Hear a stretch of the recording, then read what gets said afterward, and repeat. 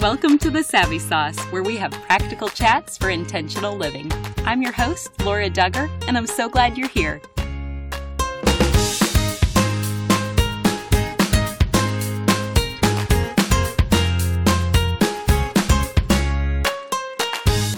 I am thrilled to introduce you to our sponsor, WinShape Marriage. Their weekend retreats will strengthen your marriage, and you will enjoy this gorgeous setting, delicious food, and quality time with your spouse. To find out more, visit them online at winshapemarriage.org. That's WINSHAPE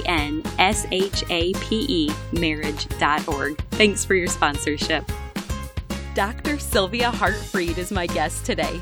Her advanced degrees are in Christian counseling and leadership, and she is passionate about coaching people to flourish and thrive in all aspects of well-being.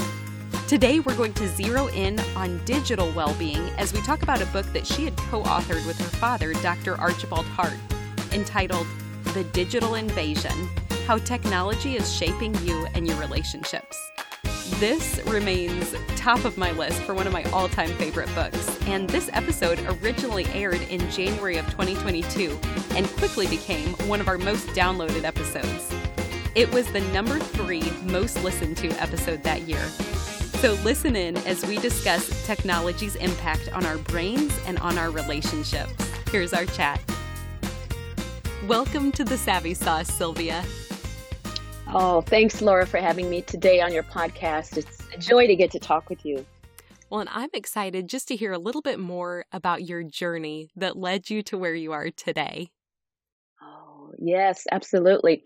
Well, I was actually born and raised in South Africa, and my family moved to Los Angeles when I was 10 for my dad, Dr. Archibald Hart, to be the dean at Fuller Seminary, and he was actually one of the founders of Christian psychology, and my mom actually was the chaplain to student wives for many years there at Fuller. And I just want to say at the outset that both my parents died last summer, actually 2.5 weeks apart, but they had a huge impact on my life, and I just count it as a privilege to carry on their legacy. And it was actually an honor to co-author my book, The Digital Invasion, with my dad.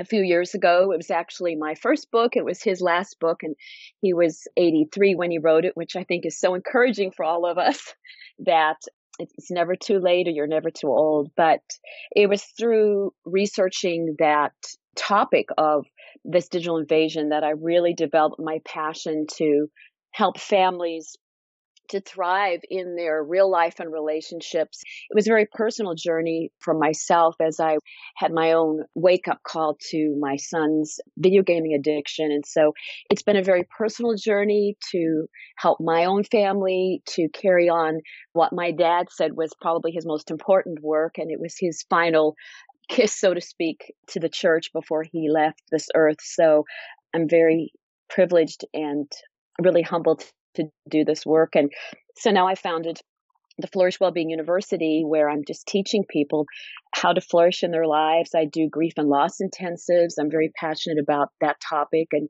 I've been married for 37 years, and I have 3 children, and I'm a nana to 3 beautiful grandchildren. And I live with that every day, watching their exposure to the digital world and how hard it is to try to protect them from all that's out there, and really helping my children parent my grandkids in a healthy use of technology. Well, you are an incredible woman, and I do just want to acknowledge the loss of both your parents so close together. And I just want to say I'm profoundly thankful for all of your family. You've made such an impact in God's kingdom here on earth, and especially through Christian psychology. So I do want to say I'm so sorry for your loss. Thank you, Laura. I appreciate that. My parents were 87 and 89, and they lived a full life, and they finished well. And I hope that we all are encouraged to do the same. Yes. Well, like you said, you have researched so much about our digital lives, and I just want to start here. What is your theology of technology? Yeah, so my father and I really spent a lot of time coming up with what is a good theology of technology. You don't hear a lot of this necessarily from the pulpit. And so we would like to gift that to people, what we believe. And I have a long version in my book, but basically the simple version is just that, God created us in his image to be relational beings, to be in relationship with him, to be in relationship with ourselves and relationship with others. And we believe that this technology is a gift. It's an amazing gift, and that we are to steward it well, and that we're not to become slaves to it, but it's a tool ultimately to be used for God's glory. So that's kind of in a nutshell, just our theology of technology. And let's focus on the positives first. How do you think we can use technology to further the kingdom of God? Yes. And Laura, there are so many positive uses. And we really emphasized that when we wrote the book and when we speak on this topic, that technology is, I've heard it say it's like a brick, right? You can use a brick to build a cathedral, or you can use a brick to destroy something. And so it can be used. I think of go into all the world and preach the gospel, and how today through technology, we can share the gospel. And I wish that I would do this more, and I'd encourage our listeners to think about, how can we really share scriptures, and I like to say post positive God stories, right? Of all the little ways and large ways that God's working in our lives. So I think there's so many positive ways we can use it. We also can use it within our families to, we have in our family a group text, and I try to send, scriptures from time to time, or prayer requests, or just ways to connect in our daily lives. And so I think it really starts with just really praying about, how God wants us to use our technology. And we pray about so many things: who we should marry, where we should live. This is something that our technology is just with us all the time. And we need to really be in prayer about how is this a tool to ultimately bring God glory. I love how you bring this up, because even this week I felt the Lord speaking to me about the Savvy Sauce podcast and revealing that this is partly how he's invited me to do my part in the Great Commission. That even now, as I'm getting to sit and be discipled by you, Sylvia, my prayer is that this podcast and all of our episodes can also be discipling others and going out to all the nations. And so technology can have a profound impact for the kingdom. And I know sometimes people grow tired of hearing the negatives, but they're potentially so dangerous that I think it bears repeating. So what would you say are some warnings that you want to share as it relates to technology? Yes, absolutely. And I think that as the listeners are listening in today, to really do some self-evaluation about how are they overusing, or are they addicted to their technology? So just some of the warning signs are: what happens if you can't find your phone, right? Do you get really anxious? Are you waking up during the night at all hours of the night to check your phone? And this is a big one. Do you look at your phone while someone's talking to you? Almost like you can't stop it. You can't help yourself, because you're not in control. Your device is in control. And then another big one, and I saw this again, it was a warning sign with my son, was that, he used to love to play the drums. He used to love to play soccer, and he didn't want to do those real life things anymore, because the things that he was doing in his virtual life are just way more stimulating. And we'll get into more of that, with the brain and what's happening there. And then a big one is just, ask your family. They'll tell you, right? Mom, you're on the phone too much. Dad, get off your devices. So those are some of the warning signs. And the one I'm the most concerned about, Laura, is just this incredible increase in anxiety and depression, especially with our younger generation. And so those are just some of the things we have to look out for. And what do you believe are some of the antidotes that are available if we are answering some of those questions and maybe we're convicted right now? What are some practical ways to offer hope? Absolutely. And so one of the themes that I have with Flourish in Real Life and Relationships is to balance it. Technology is not going away. The children today in schools are absolutely immersed in technology. They have their tablets. Their work is all on screens for the most part. So how do we balance that out with real life? one of the things I did, like with my son, was to find things that he enjoyed. He found he loved golf. And so what are those things in real life that you can enjoy that can pull you out of the virtual life so that the virtual life isn't so desirable? And even with friends, right? We spend a lot of time in social media because we desire, and God's created us to have connections. And so just trying to balance that out with, what could I be doing right now in real life? Is there something that would be a better use of my time? Calling a friend, FaceTiming with a friend, getting out in nature. Another really important antidote is to just try to practice good emotional intelligence. You know, the reason we have so much anxiety and depression is because we're not processing our emotions. So instead of, I have a painful feeling, where's my phone? To just be able to sit with that and say, what is this emotion trying to tell me right now? How can I process it and work with it? And I just want to add a little bit more to that as well, because your book I originally read when I first became a parent. And then after we had our 4 daughters, I wanted to revisit it in a different phase. So a few things that I've gathered: you talked about the practical application of journaling and what an impact that has on us. And then you also talk about different ways that we can recover a healthy pleasure center. And 5 of those ways to restore the pleasure center, I'll just name them briefly, and people will have to read the book to find out more. But it's live a connected life, aim for sovereign joy, receive God's peace, practice gratitude, and cultivate hope and resilience. So would you want to elaborate on any of those thoughts? Oh, absolutely. It's just amazing how God has made our brains to help us to flourish. And we see the damage that's been done in our brain system. And if we just really go with the things that God's given us, being able to journal, is, like you said, is huge. It takes so much of that anxiety and fear. And the currency of Satan today is fear and anxiety.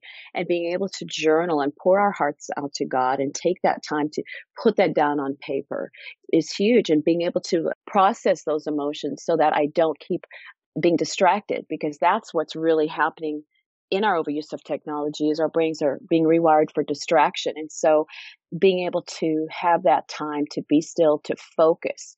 If you're a parent out there today, that's one of the best things you could do for your children, is just to get them to be still and to focus, because, you know, the focused life is going to be the productive life. And so, yes, I think all of those things to restore our tranquility system and our pleasure system are just huge. And a follow-up question on that then, when I think of focus, would you consider that, like, if they're doing an art project or something not even related to homework, if they're focused on play as they're younger, is that all intertwined? Oh, yes, absolutely. And I think that, you know, there's going to be enough time where they do have to be on technology, be on screen time, but the brain just thrives, Laura, in free time, in playtime, and honestly in boredom.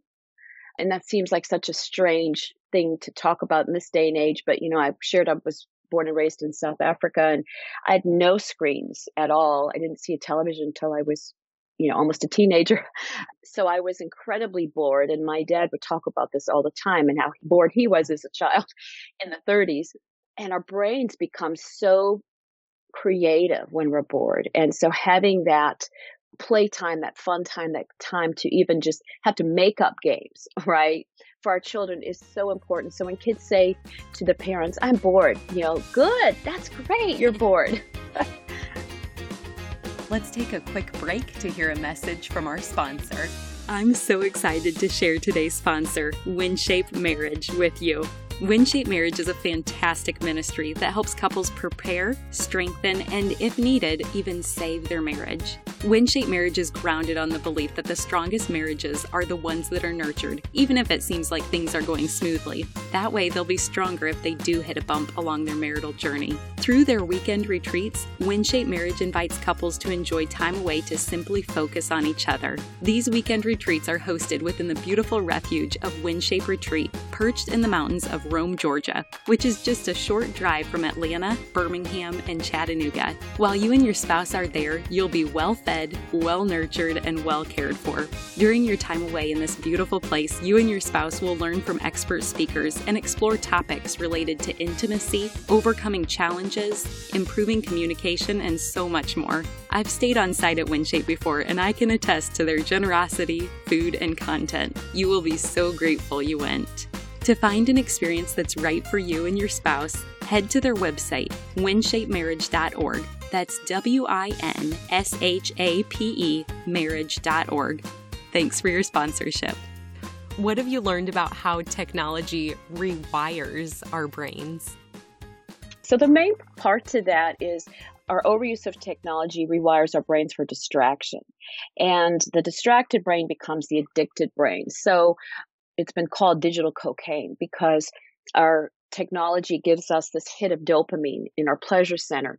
And so we're just overusing our pleasure center as the basis to that. We're developing what Dr. Carolyn Leaf calls the milkshake brain, right? Where all of the multitasking, and we don't have time for all that, but multitasking has been proven to be a myth. We don't multitask, we multi-sequence. But we're getting this milkshake brain, right? I'm here, I'm there, I'm everywhere. And so this is impacting these parts of our brain, the pleasure system in our brain. We're overloading it. And then our learning system in the brain. And a lot of that comes from a lack of sleep because our overuse of screens robs us of our sleep, and what we've learned can't go into our hypothalamus, into our long-term memory. It's impacting our tranquility system. It's amazing how God has made us with this brain that we have our own natural tranquility system. And so now we're having to use so much medication, right, with anxiety and depression. But if we're able to really harness this natural hormone system God's given us, and we don't what I call disrupt the tranquility system, a lot of us wouldn't need to be even on the medication. And then we're seeing the overuse of our technology impact our spiritual system, that ability to experience God in what we talk about in chapter 10 of our book, our God space, that place in our brain where we experience God. Well, and let's go a little bit further with some of those into the solutions. So if technology is rewiring our brains and harming our pleasure center, what is a healthy solution to restore that? Right. So, it starts with really respecting your brain's limitations. I think as humans, we don't want to hear that, that our brains are limited and we can't multitask. We can't be in two conversations at the same time. We need to teach our kids today, if you're listening, you have children, and start with ourselves, to single task. And I try to do this, when I'm like, okay, I want to do this, I want to do that. I really have to say, stop, focus. Just do one thing, do that well, and then move on to the next. Because what happens is if I'm doing one thing and then I stop to do something else, the research says it takes us 10 minutes to refocus on what I started doing. So that is really huge to just try the single tasking. And then a big piece is sleep. To try my dad used to talk about 8 to 9 hours of sleep a night. Our brain goes into recovery mode during our sleep time, and our brain needs a lot of sleep. And then it needs to balance out with screen-free time each day. And I know it's going to be different for each family, what that looks like, but just even as you're listening today, think about where can I have time that I just am away from screens, whether that's out in nature. Nature is, research is showing is so healing, time spent in nature. Where else can you have some screen-free time in your home? And I'm assuming all of this impacts our tranquility system you were talking about as well, but are there any other tangible solutions that we can do to help aid this process of healing as well?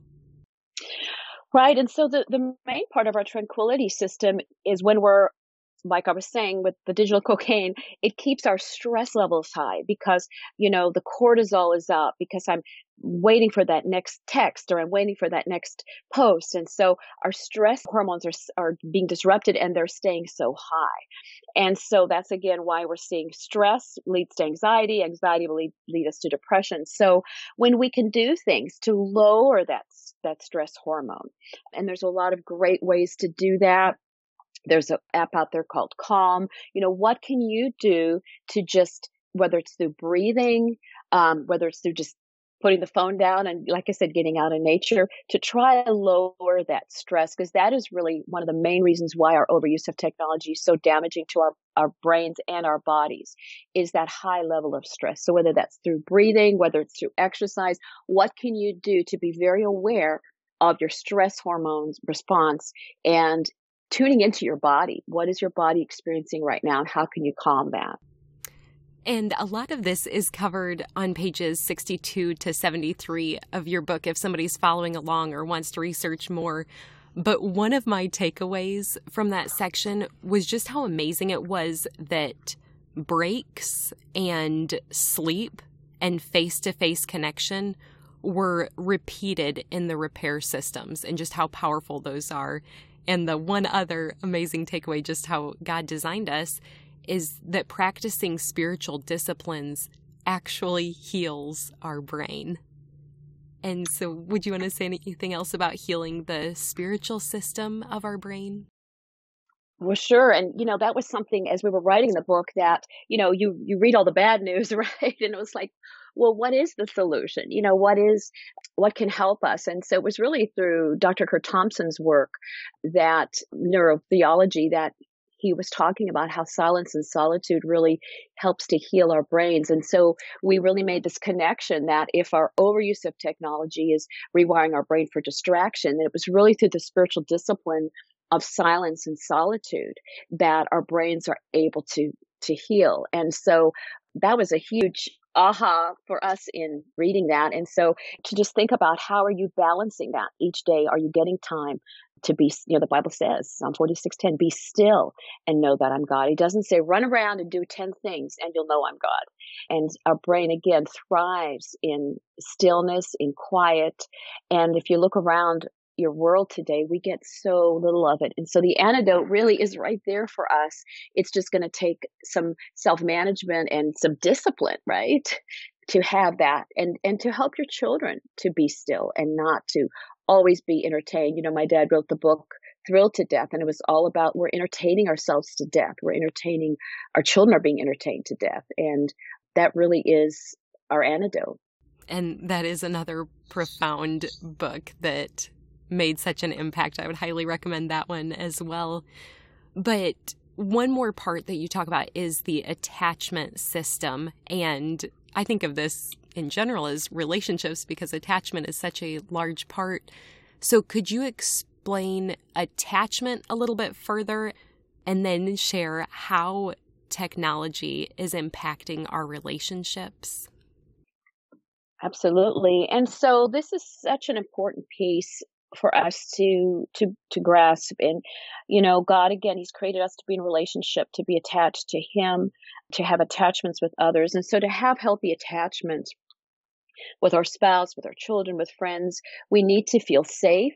We need to feel seen, and we need to feel heard. That's really what is at the core of attachment theory or having attachment. So how our technology robs us of that is that when we're constantly looking down at screens, when we're constantly distracted with our phones, those that we love, they're not going to feel seen and heard, right? I like to say your children and your loved ones, they need your eyeballs. And that's really what we're fighting for. I heard one tech creator say, what we really want is your eyeballs, right? They're fighting to make these devices addictive to get our eyeballs. So that's what our loved ones need, to be present to those people right in front of us, not to have, it's actually a term, it's called absent presence. And that's when you're in the same room with someone, but you're actually with somebody else on a screen. And I really believe it's the greatest gift that we can give those that we love, the gift of our presence. I know as a nana to 3 little grandchildren, that's one gift that I've promised them, to form those healthy attachments with them, is they have the gift of my presence. And I'm very aware when I'm with them to put my phone down and to, turn the TV off and to really give them that. And I think that, as far as our attachment to God, that's what He wants us to be, is to be attached to Him. But we have many, what I call false attachments. Those give us pleasure, right? They can be online shopping, social media, just surfing websites that can feel like they give us some kind of pleasure, but they're really false attachments. And we need to really work on, we're created for union with the Father, the Son, and the Spirit, right? Union, God wants us to keep union with him, and then to be attached to those that we love. And I've heard stories, and this has happened to me too, so not judging here, but, stories of kids saying, I kicked the ball for the very first time. I looked up in the stands, and, my dad, he was looking down at his phone. He missed it. And that is going to impact how kids feel seen and feel heard and feel valued. Wow, that is so powerful and so memorable that our loved ones need our eyeballs. It makes me think of Matthew 6:22 that says, "The eye is the lamp of the body. If your eyes are healthy, your whole body will be full of light." So that is so good and memorable. Thank you. They need our eyeballs. And with attachment, that really begins with the parent-child relationship, right? And sets that child on a different trajectory of how they are likely going to attach to others, including the Lord. Oh, absolutely. As I do work as a counselor and as a coach, as people come in and, sit with me, that is absolutely, if a parent was distant and aloof, that's how they see God. And when kids look at us, we are the face of God to our children. And it's very sobering and it's almost overwhelming, and I would say to my kids all the time, I'm not perfect. I'm not going to reflect Jesus perfectly to you, but we need to really see that. And the pleasure that we get from being on our devices sometimes is just, we need to be honest with ourselves, right? That it's overwhelming and it's a big pull, but we have this little amount of time to be with our kids. And again, it just getting back to that discipline of trying to get off the phone, trying to be there for them, because it will impact that child's life, how they see God, how they do relationships, whether they have an anxious attachment or an avoided attachment, because there's different, attachment styles. So that's just one little step you could take, is just be there, be available, look in their eyes, and make them feel seen and valued and heard. And I think that's such a balanced response. You're right. We cannot be perfect to our children. We will not be Jesus to them. And yet there is a humbling reality and responsibility that we have. But I also love how you said, as a Nana, you're wanting to attach to your grandchildren. And it makes me think there are so many key players that also pour into our children to have that secure attachment. Definitely. And just seeing how, you hear stories all the time of teachers, of Sunday school teachers and neighbors, and grandparents can have a huge, huge impact. And so I encourage, anyone that's in my stage of life too, grandparents to sometimes we're even more available, maybe because we're older and we, have learned hopefully a few things, maybe a little bit wiser, but just to think about how you can help those in your life to form healthy attachments. Have you checked out our library of articles available at thesavvysauce.com? New posts are added multiple times a month related to parenting, intimacy and marriage, personal development, habits, and other topics connected to what we discuss here on The Savvy Sauce. If you sign up to join our email list, you're also going to enjoy little extras delivered straight to your inbox. Our hope is to encourage you to have your own practical chats for intentional living. So these freebies will include things like questions that you can ask on your next date night, safe resources to read to promote enjoyment in your intimacy and marriage, or questions to ask your kids to connect at a more relational level. We hope you check out all the available reads at thesavvysauce.com under the Articles tab. Overall, what would you say is the most helpful piece in restoring and repairing our brains and our relationships? That's a really good question. And, I think for me, having some kind of a plan, some steps to take. And so I do have the digital wellness plan that my dad and I came up with. And I think just if I can share some of those just practical ways, I think it starts by just, first of all, trying to limit your exposure. Again, technology is not going away. We've seen in the last, year and a half, we're even immersed way more than we were before, but just to be selective, be a discriminative user. One of the things I did was I removed my news feed from my phone. And that's just been really freeing to not just feel constantly a slave to the ping and the ding of what's happening. So just think of ways, that you can even just limit some of your exposure for your own life with your children, and then to try to create some space where technology doesn't go.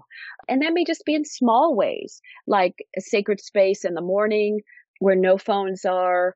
Maybe just even one of the things I did know, this sounds so small, but baby steps, is just when I go to the bathroom, don't take your phone with you. Just have a place where your phone doesn't have to go everywhere with you. And then to face your feelings, to really ask, why am I spending so much time in technology? What are those painful feelings I'm trying to self-soothe or to medicate? And then keep a journal of those feelings, as we talked about before. And then finding beauty to balance the brokenness. I just love that. There's so much brokenness in even our world, and that we get thrown at us through the news feeds and through social media. And what is that beauty? Whether that's listening to encouraging podcasts, like hopefully, you're doing today, beautiful music, getting out in nature. Really, God has given us so much beauty to balance the brokenness that's out there. And then one that I think is really, really important, that is to go deep in this shallow world. I loved Mr. Rogers. He said, in a world that's fast and shallow, we need slow and deep. And I think that is really so much the antidote and the answer to all of this is, how do we go slow and how do we go deep in a world that is so fast and shallow?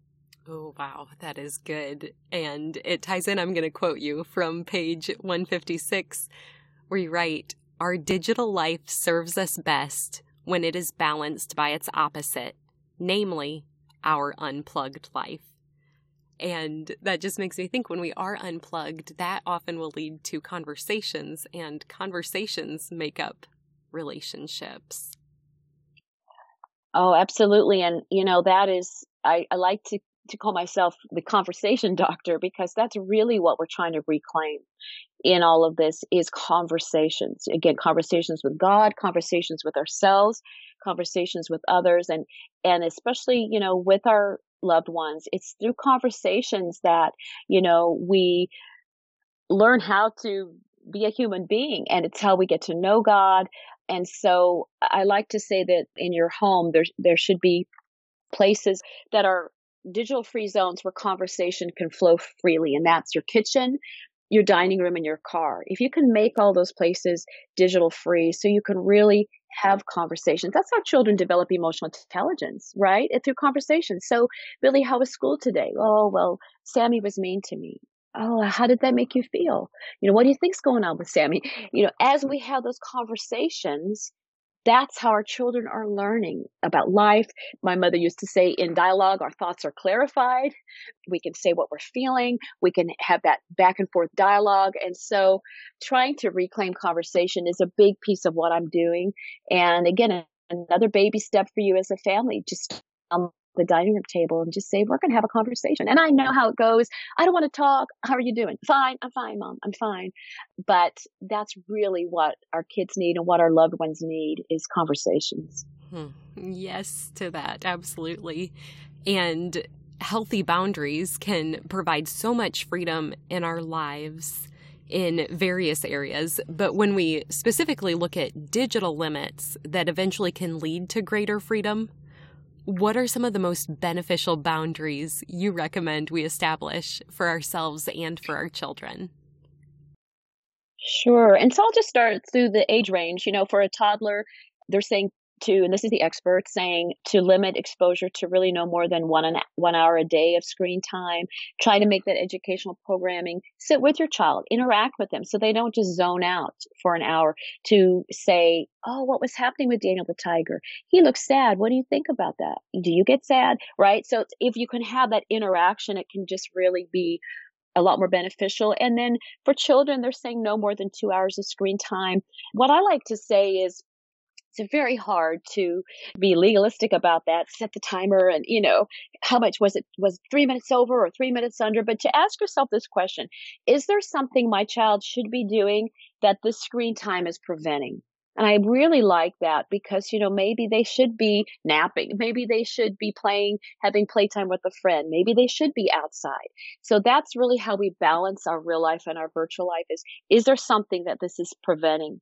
And then for teenagers, and I know this is controversial, but, to try not give a smartphone until the age of 13, that is what all the tech experts say, including Gates and Steve Jobs did not let their children have phones. And I figure if they created them, they must know something that we don't. Those are really good boundaries. Make sure you have your kids' passwords, that they sign a digital pledge. They know what's expected of them. No cell phones in the bedrooms. That's when most destructive behavior happens in the middle of the night with texting, with kids sexting. Have a charging station that's out, where everyone can charge their phone, including parents, because this is just not about digital wellness for kids. We need to be modeling this. And for us adults, try not to check your phone while you're getting ready for bed. Have about an hour of screen-free time to really get some good sleep. Don't check your phone the first thing when you get up. I like to say, let God get your first view, talk to him, get in scripture before you get all the downloads from the day before.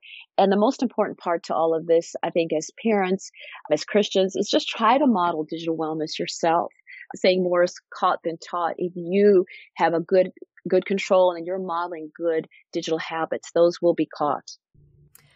And I want to go even deeper into the teenagers and technology, because we've had some families reach out and just say, this is a new place for us. We have given our children smartphones because we want to teach them while they're in our home how to steward this well. And so do you have any recommendations for a balanced approach of wise ways that parents can parent their teens through this season of getting their smartphone and interacting with technology more? Yes, absolutely. Well, Laura, I spent 4 years working at a university, and I would work with students on their digital wellness. And so I want to say to parents of teenagers, yes, it's very wise to let them have access to their phones. I even say that their senior year, maybe even let them have their phone in their room, because the point is they go off to college and then suddenly it's total freedom. And so they need to sort of be released to know how to do that. The most important thing is really to have conversations. I had a lot of college students say to me, my parents didn't teach me how to use my digital device as well. I had many kids say that's how they got into internet pornography. My parents didn't talk about sex. So I was curious and I just started Googling. I had many kids young people tell me that they wanted to talk with their parents, but when they'd go into their rooms, their parents were all distracted on their devices. So they would just go back to their room and text with friends. So I think it's really important in those high school years that you're available. Again, the eyeball analogy, be there when your child wants to talk, especially at nighttime. That's when kids' spirits seem to really be open, and that's when we're the most tired and we don't want to talk. Be available to them to have those conversations and say, if you have any questions, if you're curious, come to me. There's no subject that's off limits. So you're available for them. And then having their passwords and letting them know there is going to be some accountability. What you do post or what you put out there, you are going to have accountability, not in a mean way or strict way, but I want to help you, and I want to help you to thrive when you do go off to college and you do launch from this home. So the relationship is everything. It's out of the strength of our attachment and our relationship that we create the rules and the boundaries. And so really work on the relationship, and that even after listening to this podcast, say, this is what I learned today, and I want to help you to not have a distracted brain. I want to help you to have some good boundaries with your digital use. And I think that's really the answer. And I think my takeaway when I have a quick thought when interacting with our kids, I'm going to try and remember eyeballs and conversation to prioritize those in the relationship. And I want to quote you again on page 31, where you and your dad write, "Our findings confirmed our worst fear.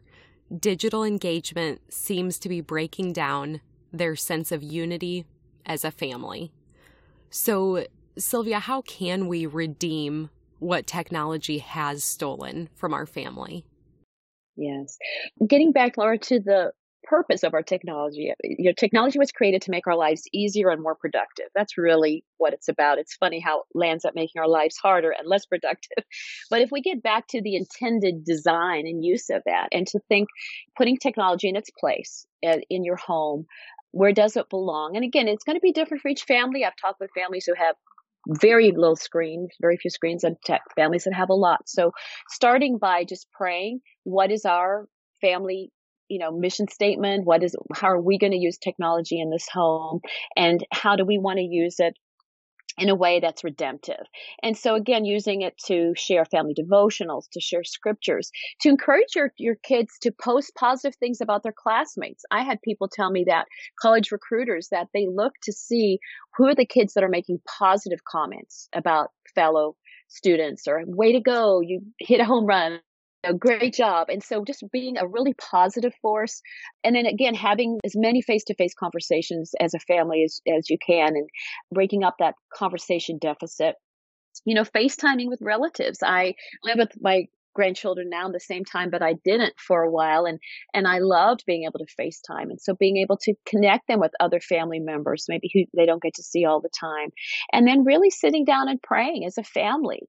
How do you think God wants us to use this technology? And then coming up with your own family digital wellness plan. And it is amazing when you let your kids, take ownership of it. They may even be a little stricter than you thought, but be ready that when they say, Mom, you're on the phone too much, or Dad, you're on, your devices too much, to not be defensive and no, I'm not, but to be able to say, you're right, and we can do this together. So the beauty of this is I think it can be very redemptive in bringing families closer together and in coming together to come up with a digital wellness plan. And I'm wondering, Sylvia, if that's part of your story. So just to turn it a little bit more personal now, would you be open to sharing a little bit more of your family's journey through your son's struggle with video gaming addiction? Oh, absolutely. And so, it really started with sitting down with him and with my other two children as well, and just really sharing how much I loved him, and how much I, was his biggest fan, biggest supporter, and how I wanted to see him thrive in his real life. And then I started sharing just education. So it wasn't just, this is what I think or feel. This is what the research is telling us, and really stepping them through the reality of what, I shared with them what was happening to his brain. He's very, very smart. And a lot of, if you have children today that are addicted to video gaming, to realize that the high risk is a very intelligent child who is a little more introverted. And that's who he was.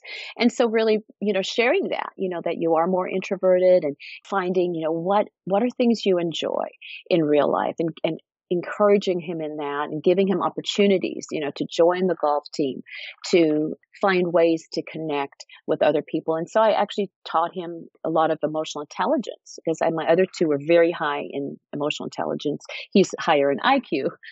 So really just sharing that, and keeping it about the heart relationship of how much I love him and I want to see him thrive.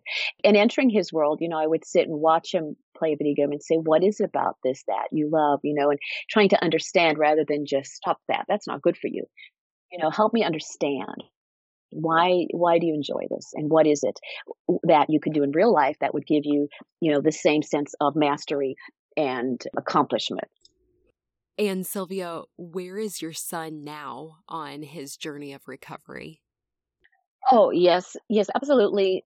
He graduated from college, so that was that was a big plus. I mean, I would be honest in saying that I think it's still something that he's really drawn to. And I think he, like he says to me, Mom, our generation's just going to video game for the rest of our lives. That's what we do. You guys watch TV, we video game. So I think it's going to still be an ongoing challenge for him.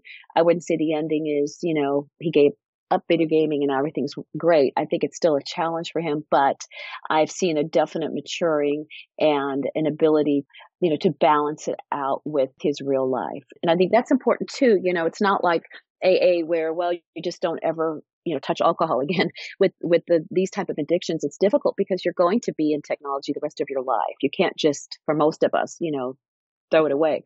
And so it's definitely an ongoing challenge, I think, for him. But I would say the key piece was just our relationship of him knowing that I love him and that I'm supporting him and encouraging him, and his awareness of what's going on and the education he's received on the topic has really been helpful. Well, thank you. That's incredibly helpful to hear the reality and the picture of real life struggle with this and maturing and managing it. And for others who are maybe in the midst of a struggle with a digital addiction, what's your vision maybe 10 years from now for those who learn to master this area of their life compared to those who eventually will become mastered by it? Yeah. Well, I tell people all the time, if you master your technology instead of it mastering you, you really will be a cut above your peers. I would say that to the college students that I would teach. If you're able to master it and really have a focused brain, single task, you're going to have better emotional intelligence, which is your self-awareness. If you're able to get off your phone and tune into what you're feeling and journal that, you're going to have better self-management because our overuse of technology shuts down our prefrontal cortex, and that's the executive management part of our brain.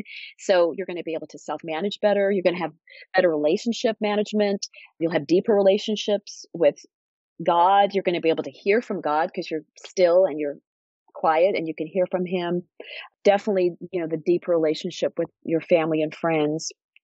And not only to talk to God, but really being a listener and being able to hear God's voice. It's just such an important part of our relationship with God. And I think for those who unfortunately are going to be mastered by it, I guess just we'll look at the opposite of that they're going to really struggle and not have good EQ. And research is showing how important that emotional intelligence is now for success. People with high EQ make more money. They have more friends. They have a better quality of life. Your relationships are not going to be as deep because it does take that attachment. They need your eyeballs. And if they don't have your eyeballs, you're not going to have those close attachments. And you're going to honestly just the addicted brain, your brain loves novelty. You're going to probably get into other addictions as well because, if you're going to become a pleasure seeker, or as my dad talked about, becoming an hedonic where you don't find pleasure in anything. So, I hate to paint such a grim picture, but this really is serious and it's the truth. That is serious. And I do appreciate you even giving practical steps prior in this conversation of actionable ways that people can start working on their own healing journey. And as it relates to the future, where do you think technology is headed and what should be on our radar?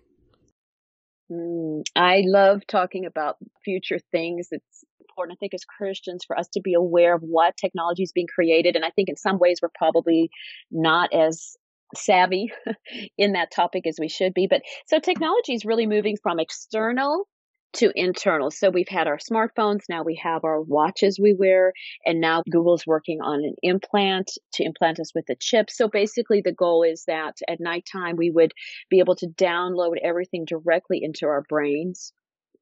They also, of course, have Google Glass, you've probably heard of, where you'll just wear the glasses and then, it projects a screen in front of you so you can have the internet with you wherever you go. We have what's called the singularity with Ray Kurzweil, and Google is paying him millions and millions of dollars to create this, what's called singularity. And if you're interested, you can Google it. But it's basically where we will merge humanity and technology. And so he says that it'll be a future of unparalleled human-machine synthesis.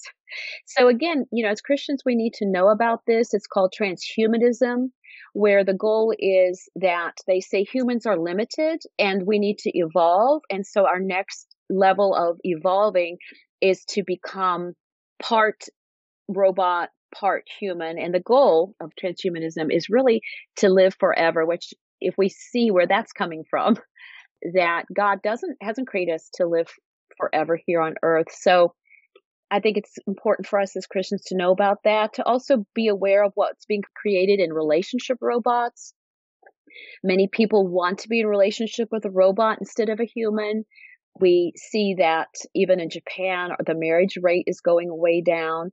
And a lot of that is because real life can't compete with a virtual life. And so the more immersed we are in the virtual world, the less desirable the real world becomes to us. And we see that, we haven't really gotten to touch on that with internet pornography, that many people can't even have real life sexual relationships because what they get through the digital images is so much greater than real life. So just to be aware of that as Christians, what is happening out there and what, honestly, in the next 20 or 30 years, our children are going to be facing.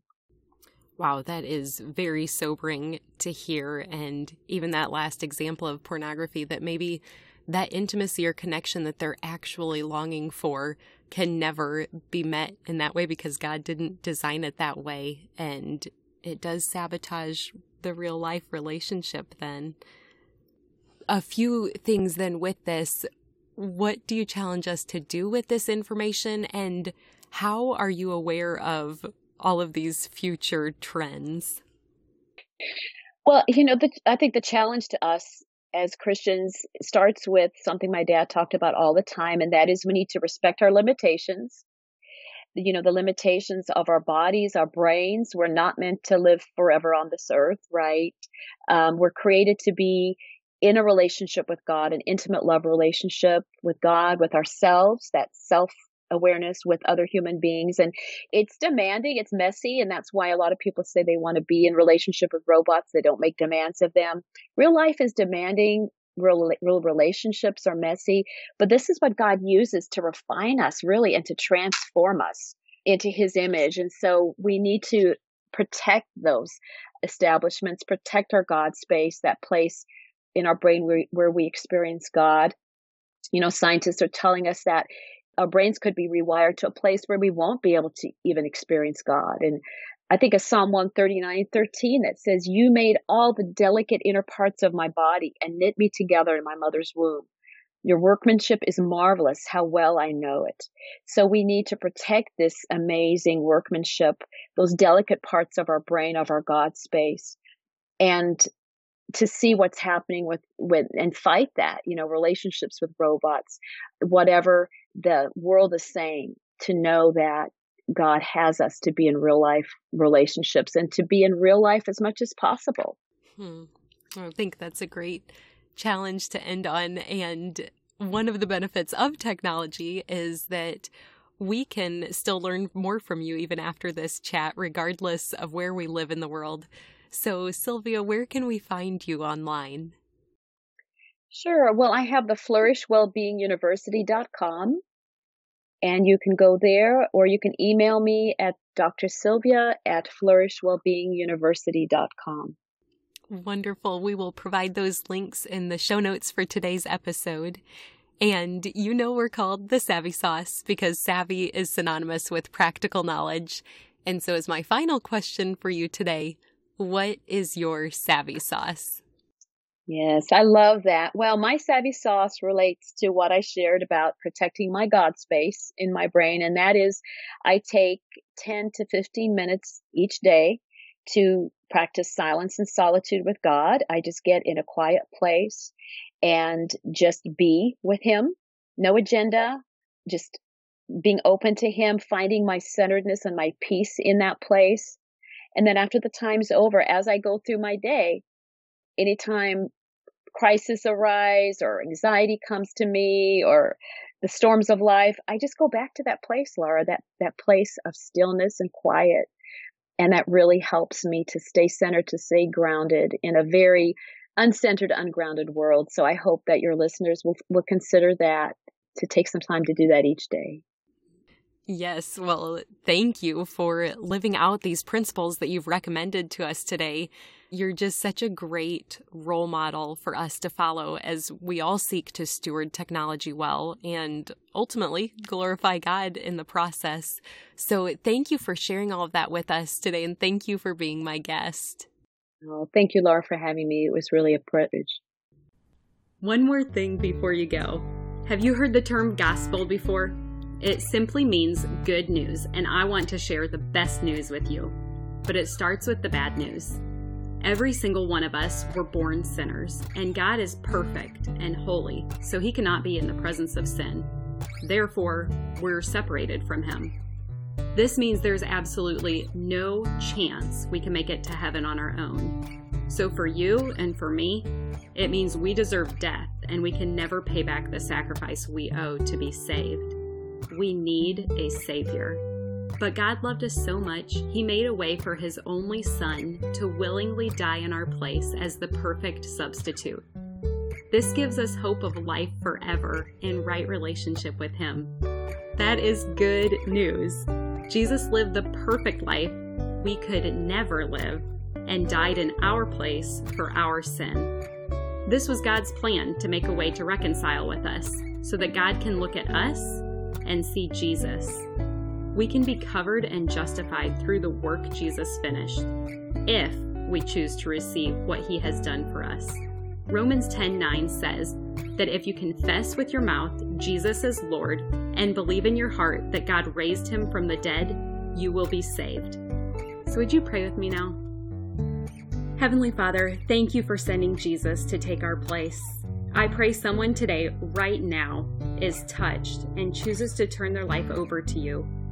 Will you clearly guide them and help them take their next step in faith to declare you as Lord of their life? We trust you to work and change their lives now for eternity. In Jesus' name we pray. Amen. If you prayed that prayer, you are declaring Him for me, so me for Him. You get the opportunity to live your life for Him. At this podcast, we are called Savvy for a reason. We want to give you practical tools to implement the knowledge you have learned. So you ready to get started? First, tell someone. Say it out loud. Get a Bible. The first day I made this decision, my parents took me to Barnes & Noble to get the Quest NIV Bible, and I love it. Start by reading the book of John. Get connected locally, which basically means just tell someone who is part of the church in your community that you made a decision to follow Christ. I'm assuming they will be thrilled to talk with you about further steps, such as going to church and getting connected to other believers to encourage you. We want to celebrate with you too, so feel free to leave a comment for us if you made a decision for Christ. We also have show notes included where you can read scripture that describes this process. Finally, be encouraged. Luke 15:10 says, "In the same way I tell you, there is rejoicing in the presence of the angels of God over one sinner who repents." The heavens are praising with you for your decision today. If you've already received this good news, I pray that you have someone else to share it with today. You are loved, and I look forward to meeting you here next time.